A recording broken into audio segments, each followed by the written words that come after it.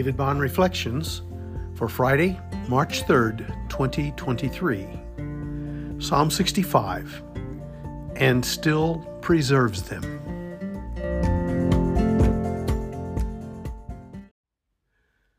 Psalm 65.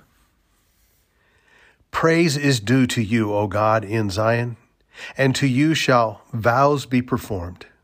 O you who hear prayer, to you shall all flesh come. When iniquities prevail against me, you atone for our transgressions. Blessed is the one you choose and bring near to dwell in your courts. We shall be satisfied with the goodness of your house, the holiness of your temple.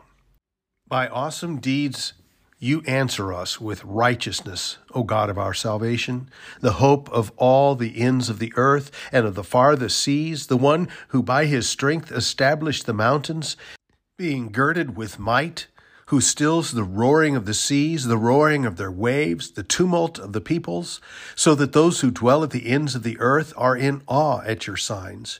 You make the going out of the morning and the evening to shout for joy. You visit the earth and water it. You greatly enrich it. The river of God is full of water. You provide their grain, for so you have prepared it. You greatly enrich it. The river of God is full of water.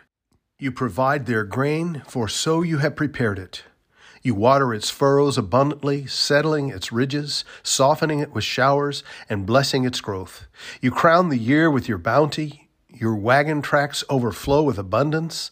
The pastures of the wilderness overflow. The hills gird themselves with joy. The meadows clothe themselves with flocks. The valleys deck themselves with grain. They shout and sing together for joy. We stood and began to say, I believe in God the Father. It was a new experience for me. I was first exposed to the Apostles' Creed when my best friend Jerry took me with him to Trinity Lutheran Church in Cape Girardeau, Missouri. I was raised in the Christian faith at First Baptist Church, so I appreciated the way in which these truths were expressed, and in Jesus Christ, his Son, our Lord. The Creed's I believe in the Holy Spirit was an enlightening expression of a faith not fully formed in my heart, but very welcomed there nonetheless. And then I learned even more when I finally agreed to take the class to become a Lutheran. I learned more fully what these articles of faith mean. I learned about God's grace even more fully than ever I had before. Nothing in me moves him toward me. God moves toward me and you and cares for all of creation because he is good. His steadfast love endures forever. He is gracious and merciful. He loves us. He shows us that most clearly in Jesus Christ. But it is seen with the eyes of faith in creation as well. I believe in God the Father Almighty, maker of heaven and earth. What does this mean? I believe that God has made me and all creatures, that he has given me my body and soul, eyes, ears, and all my members, my reason and all my senses, and still takes care of them. He also gives me clothing and shoes, food and drink, house and home, wife and children, land, animals, and all I have. He richly and daily provides me with all that I need to support this body and life. He defends me against all danger and guards and protects me from all evil. All this he does only out of fatherly divine goodness and mercy, without any merit or worthiness in me. For all this, it is my duty to thank and praise, serve and obey him. This is most certainly true. That's Luther's Small Catechism.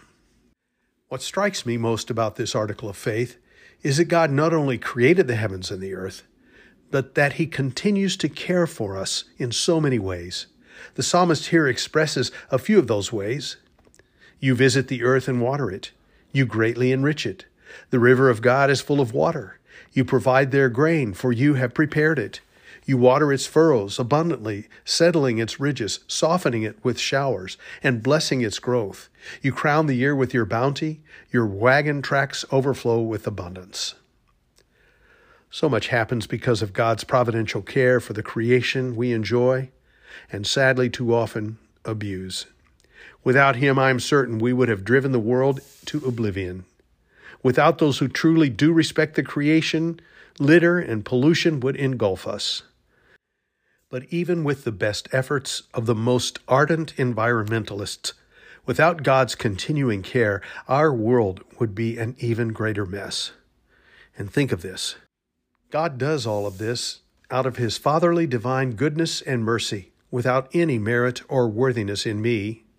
So we join with the psalmist and cry, "Praise is due to you, O God, in Zion, and to you shall vows be performed." This is most certainly true.